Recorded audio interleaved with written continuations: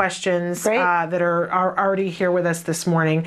Want to start out with sensory stuff. Someone wrote in and says, my son has sensitive hearing. He hears background noise a lot, and this makes him stay indoors because of the noisy surroundings. What do you recommend? And I know that we've had several people write into the show before talking about how different periods during the day are hard for kids, that some of you who live in places where you have the old-fashioned gymnasiums where during the winter the kids eat in the gymnasiums and they're very echoey. It can be really difficult. But in this particular instance, doesn't like to be outdoors. I know, and it is rough, but it's actually a really good thing that the family has identified what the issue is. I think a lot of our kids have that particular problem. I think it's more common than we think. Some of my, one of our older kids who recovered years ago told me that, you know, it was things that he heard that were very, very loud were things like the door closing or, you know, various other sounds in the environment, and what was very faint and difficult for him to focus on because it was almost like background noise was language. So it was kind of an interesting thing to think about. The thing with hearing is that you can acclimate to various things. I don't know, you know, we have our kids, or any teenagers, you know, how they listen to music really loud. I mean, part of it is because they get used to it and then they don't realize how loud it is. So our hearing is sort of over time gets used to various things and adjusts. What I would suggest for this family is there's two things you can do. You can make the child a little bit more comfortable, and that would be by giving him like those noise reduction headphones, like Bose headphones, in places where you just have to go somewhere and he doesn't want to go outside or whatever it is, or really noisy environments. A lot of times parents tell me it's like if you go to, let's say, airports or places where like events or parties where there's a lot of noise, it really disturbs our kids. But that isn't really something that you can do functionally forever, because, you know, you don't want your child to be walking around with Bose headphones all the time. Although it's much more socially acceptable right now than it used to be, because everywhere you see teenagers, it's like a fashion accessory now with the headphones on. It's very true. But what you can do also is you can record the outside background noises and then bring them into his environment and shape them in so he starts to adjust. So what you would do is, and we've done this for a long time with school noises, so you would record a variety of different outside noises, like just outdoors, playground, let's say, or any environment that he's typically exposed to, and you put that recording in his room or in, you know, always assuming our kids are in ABA, but they're not necessarily, just inside, and you initially put it on a very, very low volume, and then over the course of, let's say, a week, 2 weeks, you very gradually increase the volume so that it starts to become more pervasive in his hearing or in his what he perceives, and but make sure that you do it so slowly that he's still able to function really well in the inside environment, and so that he gradually you get to a point where the volume is high enough so that it really sounds like background noise. But he's still functional and still able to cope with it. If you do that, then going outside will gradually become a lot easier for him. It's a process. It might take a month. You shape it in. And then, of course, you take him outside and he won't really find much of a difference. That's so clever, I have to say. It's just shaping. But it wouldn't occur to me. You know what I mean? And so that's really, really clever, and something that you can really, as we say, move the dial on what's happening with your child in a very clever way. Right. I absolutely love that. Okay, interesting question here. How do you teach a child to have conversations when all they want to do is monologue? That's a great question. Isn't it? It's a great question because I love our kids. They are so, at a certain point before they really start to understand theory of mind or other people's perspectives, they're very egocentric. You know, their whole world is about the things they like. And a lot of our more higher functioning kids or Asperger's kids have particular topics that they're so good at. Like they've memorized all of geography or all of, you know, like the presidents and all that sort of stuff, and that's all they really want to talk about. Yeah. This is also really, I guess the core of how to deal with this is also sort of a shaping procedure. So it's really common when kids are young, this is sort of something that develops over time, and typically developing kids, but when all kids, when they're young, they're really just, if you measure the amount of conversation being different from monologue in terms of it's back and forth taking turns, right? If you measure the amount of conversation in on a subject that the child likes versus a subject that the child doesn't like, there's a huge difference, right? So kids typically tend to just want to talk about the things they like. As we get older, the only reason that we are able to really do more conversational is because we understand that other people have different interests, and socially the appropriate thing is to give other people the opportunity to express themselves. And there's a billion things around that. Like if you don't, then you will lose friends, and you notice that people are walking away from you, and you don't want that to happen. All this sort of stuff which our kids really can't do. They don't recognize the signs of, oh, I'm like going on and on about my topic, right? So I guess for this parent, the easiest way, I mean, there's several different things you have to teach the child, not just being able to stop and take breaks, but more importantly, I guess it would be being able to listen to something else, and then the ability to put that in between their own comments.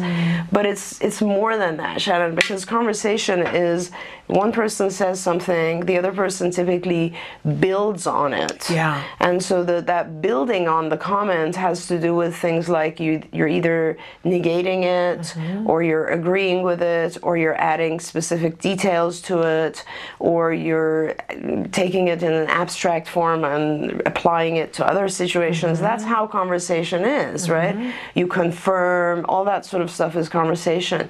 So the best, instead of, you know, it would take me 2 hours to go through all the steps of teaching conversation, the best thing for this parent is to go to our social curriculum in, I think it's in social, yes, it's in social in skills, which is online, and the social curriculum has a subsection called social conversation, and social conversation has a section that really breaks down all the steps of conversation, and it'll be probably about 10 different lessons.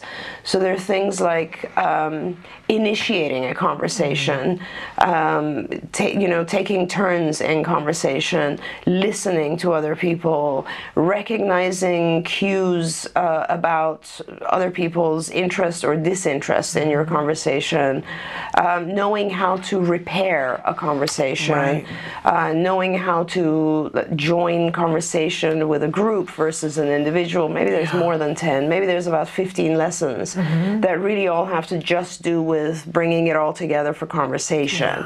And you sort of start with the earliest one and you just work your way up, but you have to teach that. I mean, that's a process.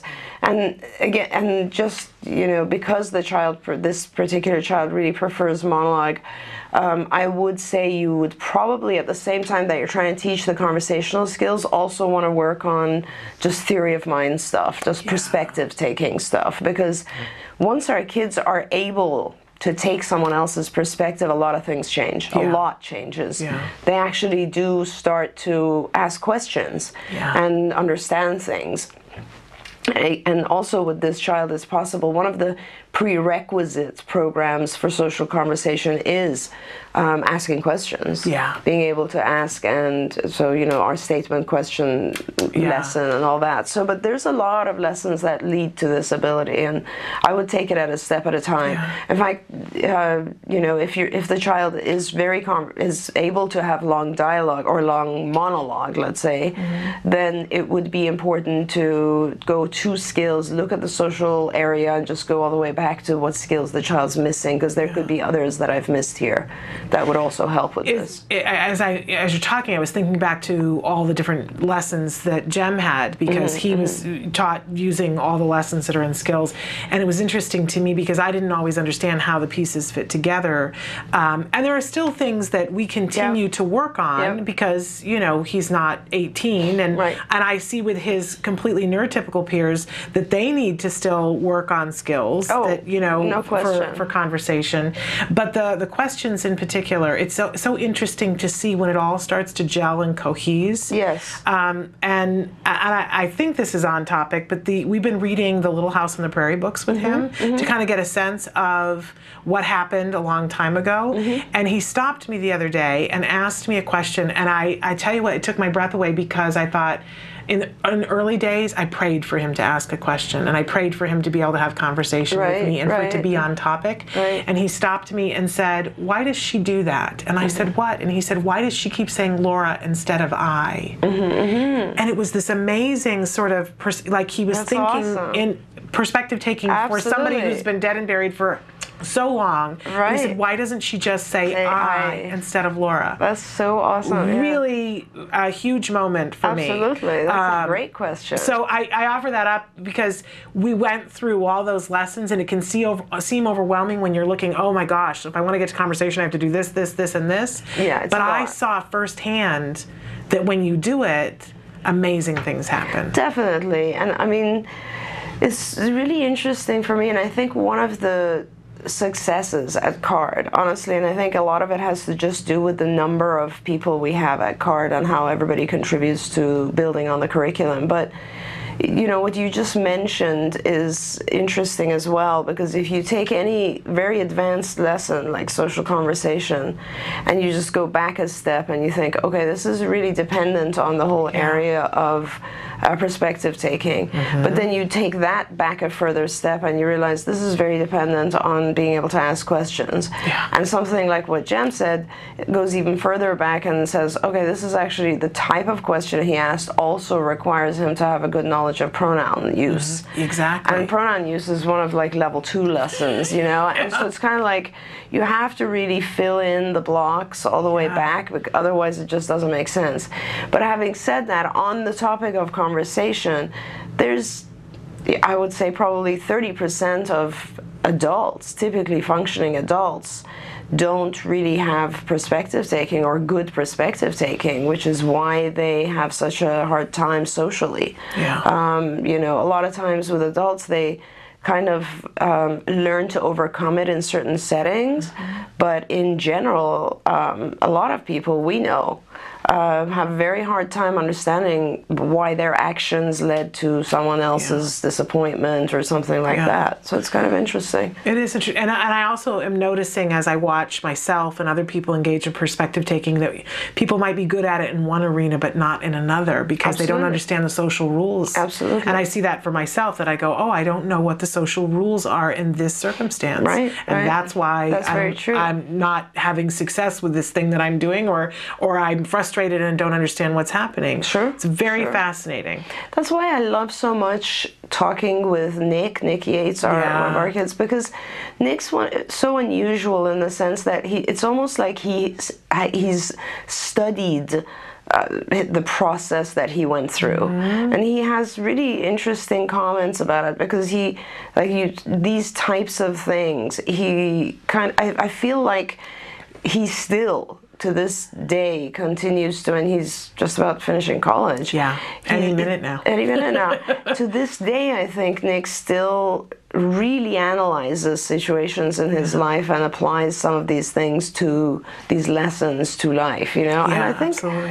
I mean, that's how it is. If you think of people as a whole, some people are better in social settings than others. They're all still classified normal or typical. And successful in their own right in different areas. And in some particular settings, it wouldn't even be appropriate to be that social. You know, if you're, let's say I go into our technology department here, and it's a completely different setting than if I go into HR. Yes. You know, HR, everybody's chatting and happy, and you go into IT, no one's talking. You know, it's a whole different thing. I forayed into IT the other day to ask a Minecraft question, and then it was very chatty. I'm even thinking about, because so many kids on the spectrum are fascinated with this game, Minecraft. And it's a very social thing, and so we're thinking about doing a little segment, and I'm thinking about pulling some of the IT people in to talk about it, because I learned so much as a parent that I need to be aware of for kids playing this game. You have to get Sonny, my son, on this show.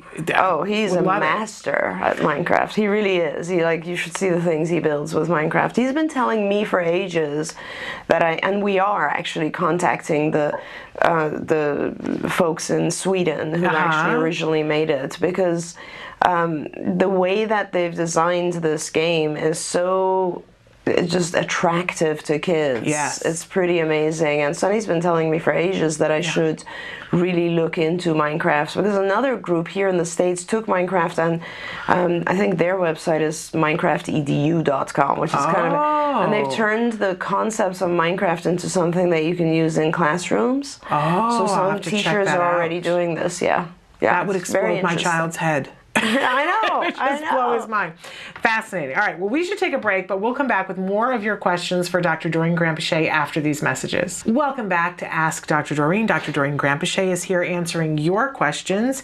The next question that we have, this is just an absolutely fascinating one. My 3-year-old daughter insists on using the bathroom in every establishment we set foot in.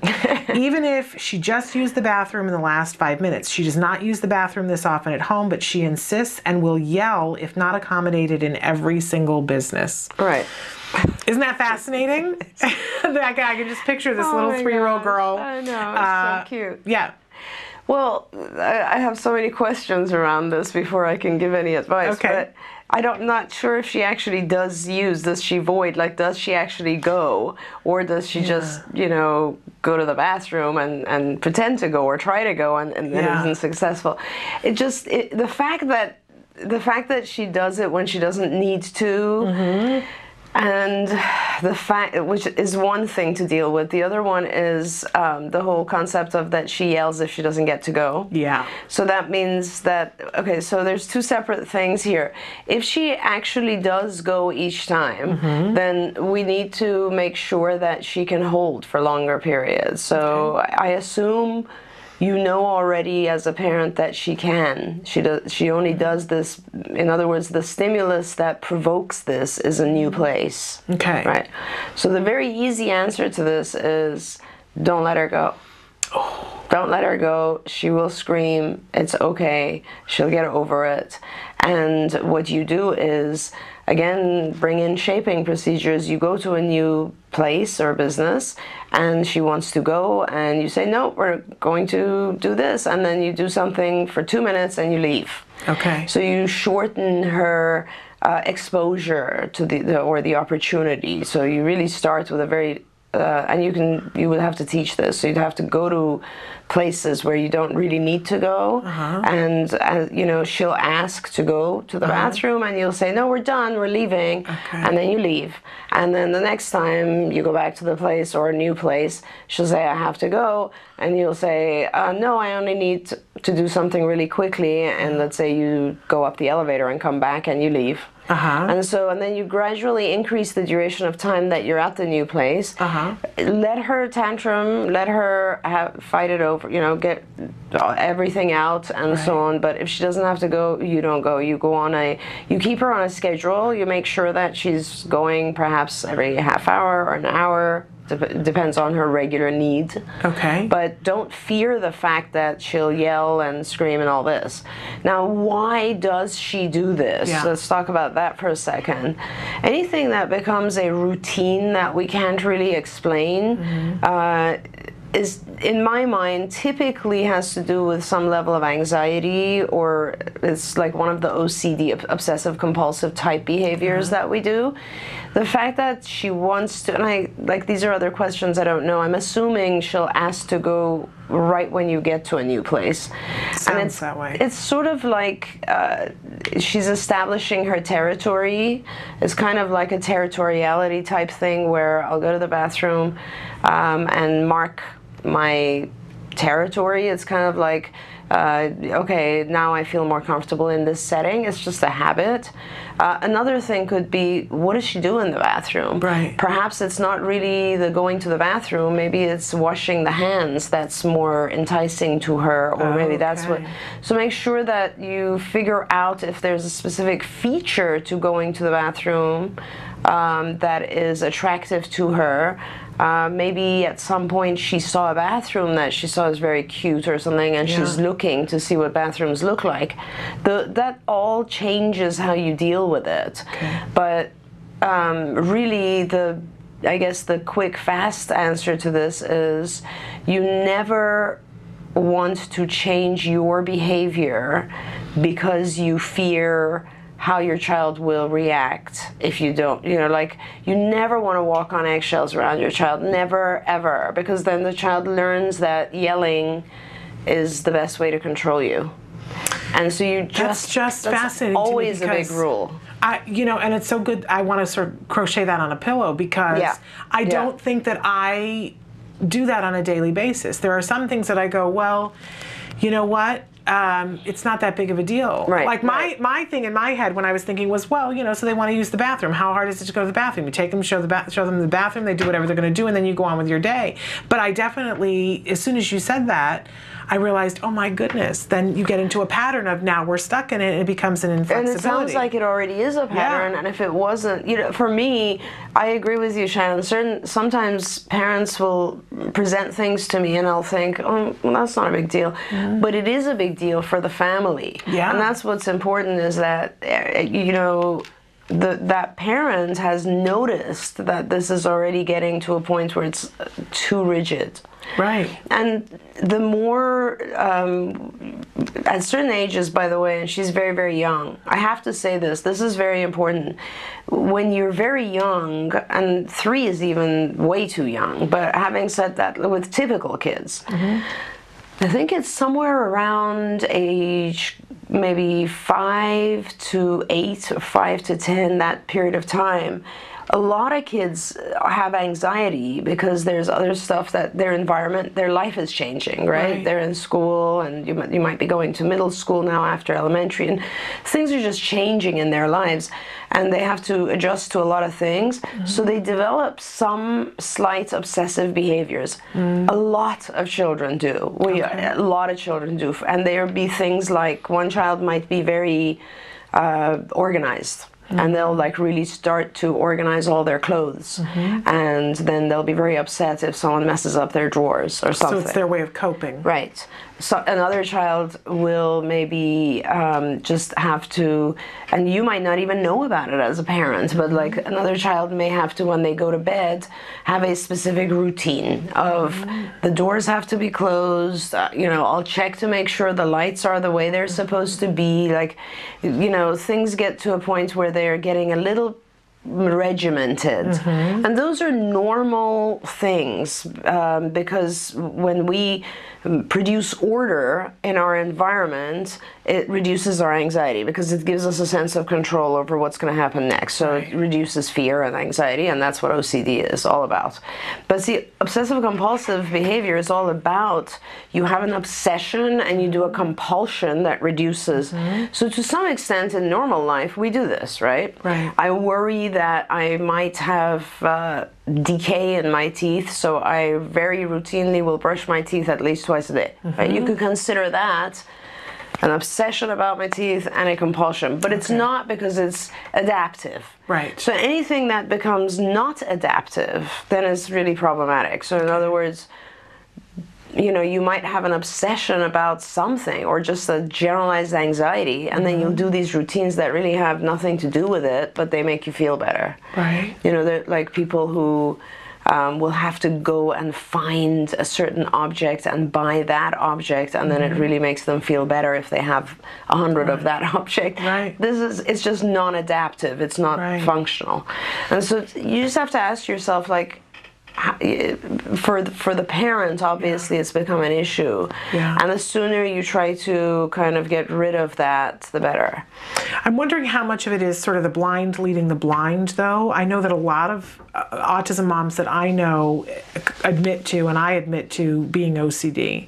So if we're OCD, right, and my thing is I'm always concerned about where is my OCD glomming off onto my child, and I've heard lots of other moms say that. But are we the people who should be in charge of making sure that our child doesn't do obsessive compulsive things? No, but that's the thing. You actually are the perfect people to be in charge of it, because you understand what it's like to have anxiety and want to try to reduce the anxiety. So that's perfectly fine. It's just, and don't give in to it, though. Well, don't give in to it to the point where the child develops these meaningless routines that then start to take away from life. Right. So right now, it might not be an issue, but it may become an issue for this child because let's say, first of all, it might be an issue already right now, because if she has to do this, and if she doesn't do this, she starts to yell, then what if you're in a rush? Yeah. And she might start to miss various other aspects of her life because she has to go check the bathroom. Yeah. You know, or as she gets older, if she maintains this, and her friends might find it funny and make fun of her. There's a million things around why we need to have flexibility in our lives. So, you know, as long as you keep an eye on how dysfunctional is it becoming, and you alter that, and you know, give your child something else that's more functional, that gives a level of safety. For instance, a lot of children carry toys around with them. That's just a safety thing. Hoarding is in order to when you feel anxious, you hoard. I mean, so basically holding a stuffed animal, or holding a blanket, or holding a toy or something is always something that reduces our anxiety. It makes us feel safe. Or give your child like a necklace or something that they can touch, and that can be something that they go to when they feel anxious in a new setting. So there are other things that are more just part of life and don't look odd. Okay. Yeah. So, but it is an issue for the parent. I understand. But you know, it goes back to this whole thing. We do have to pick our battles. There's no question we pick our battles. But don't be afraid. I mean, I know a lot of our kids, like Jem, for instance, they get better and better and better, and we're so happy with where they are that we start to give in.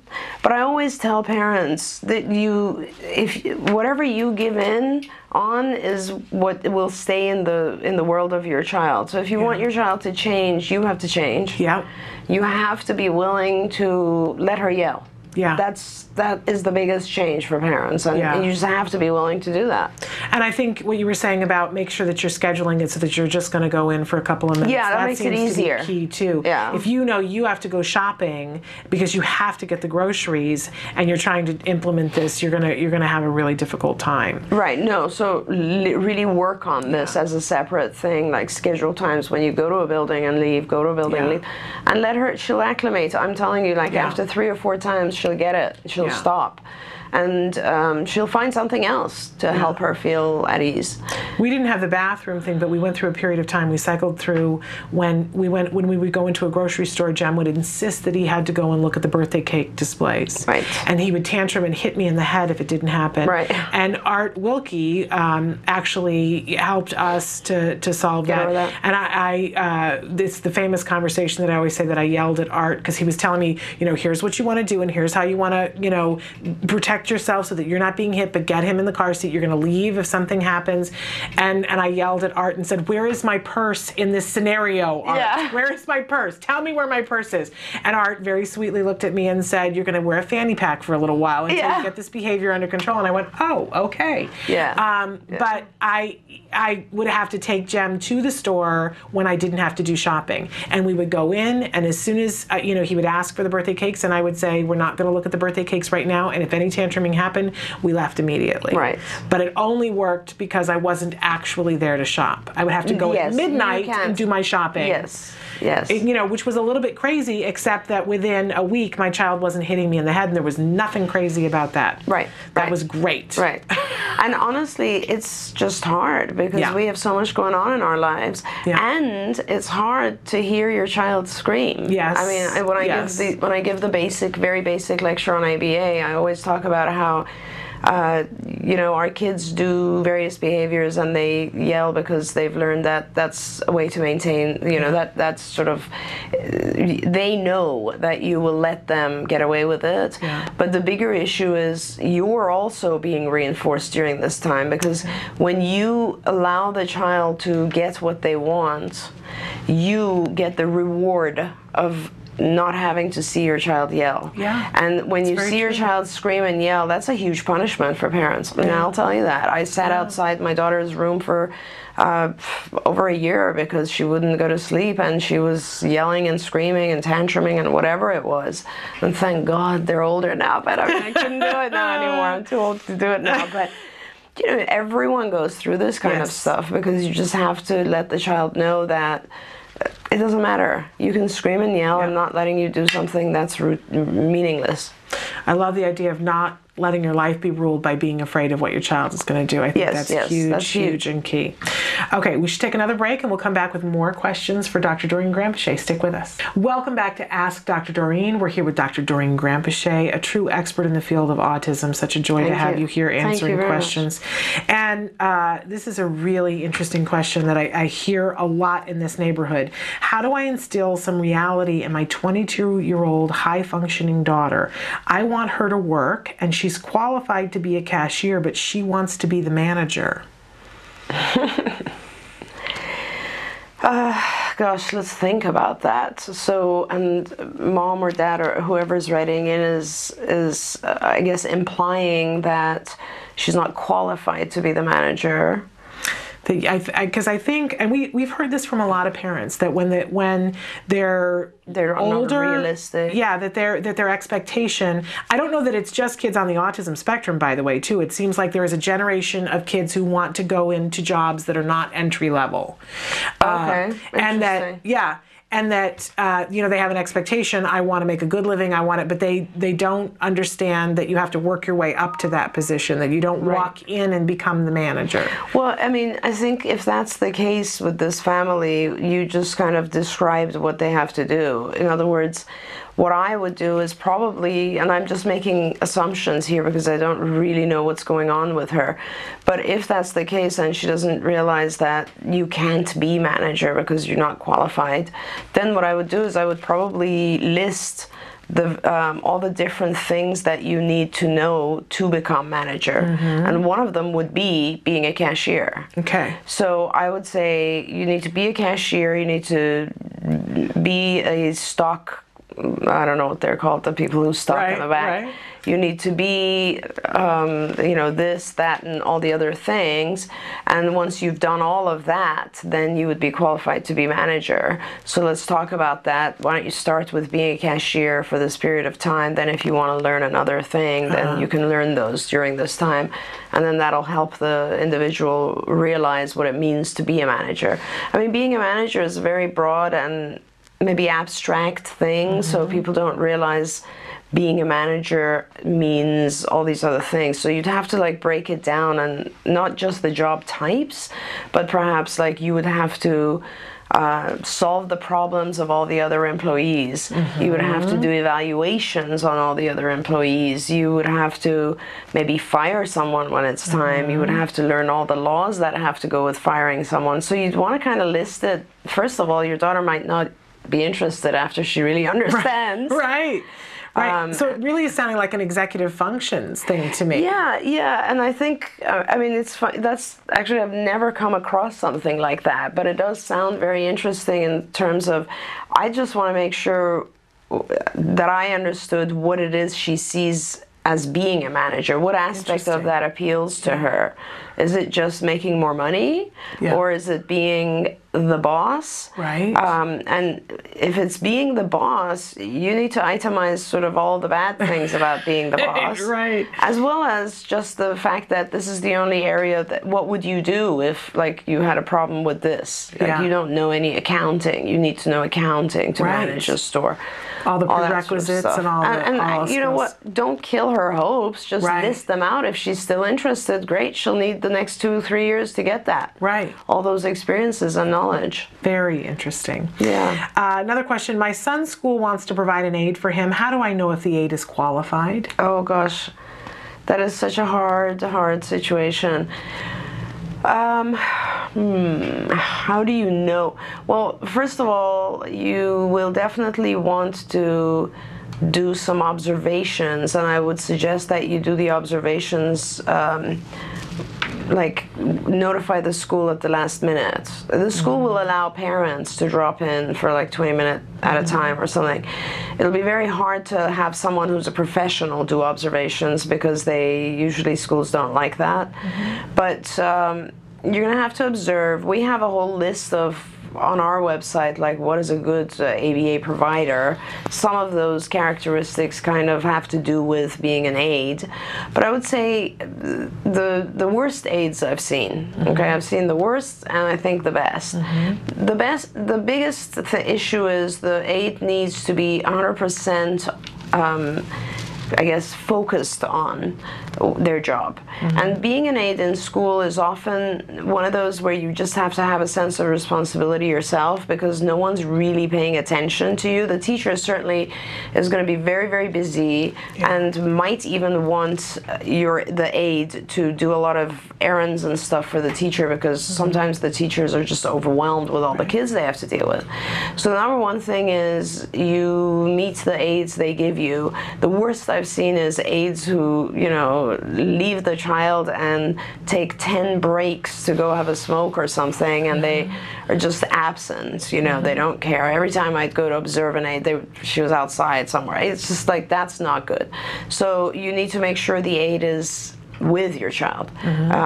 Second thing is, in terms of basic training, I would really want the aide to go through some of the trainings that teach the aide what they're supposed to be doing. We have all this stuff on our IBT website, Institute for Behavioral Training.